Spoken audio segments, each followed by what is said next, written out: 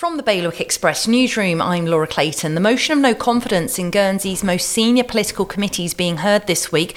The debate was adjourned last month, with talks on P&R's future resuming today. The Guernsey Boat Owners Association said it's disappointed the Guernsey Competition and Regulatory Authority won't assess its complaint about mooring fees.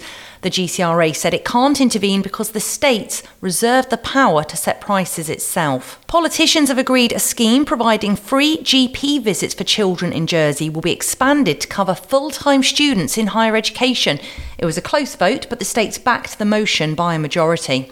And a Jersey man who passed out after a cold water swim has shared his story as a warning to others. He said his sea swim backfired and left him with hypothermia. For more on that and the rest of today's news, head to bailiwickexpress.com. The weather, sunny, the odd shower, wind north to northwest force 4 to strong force 6, a top temperature of 11 degrees. That's the very latest from Bailiwick Express.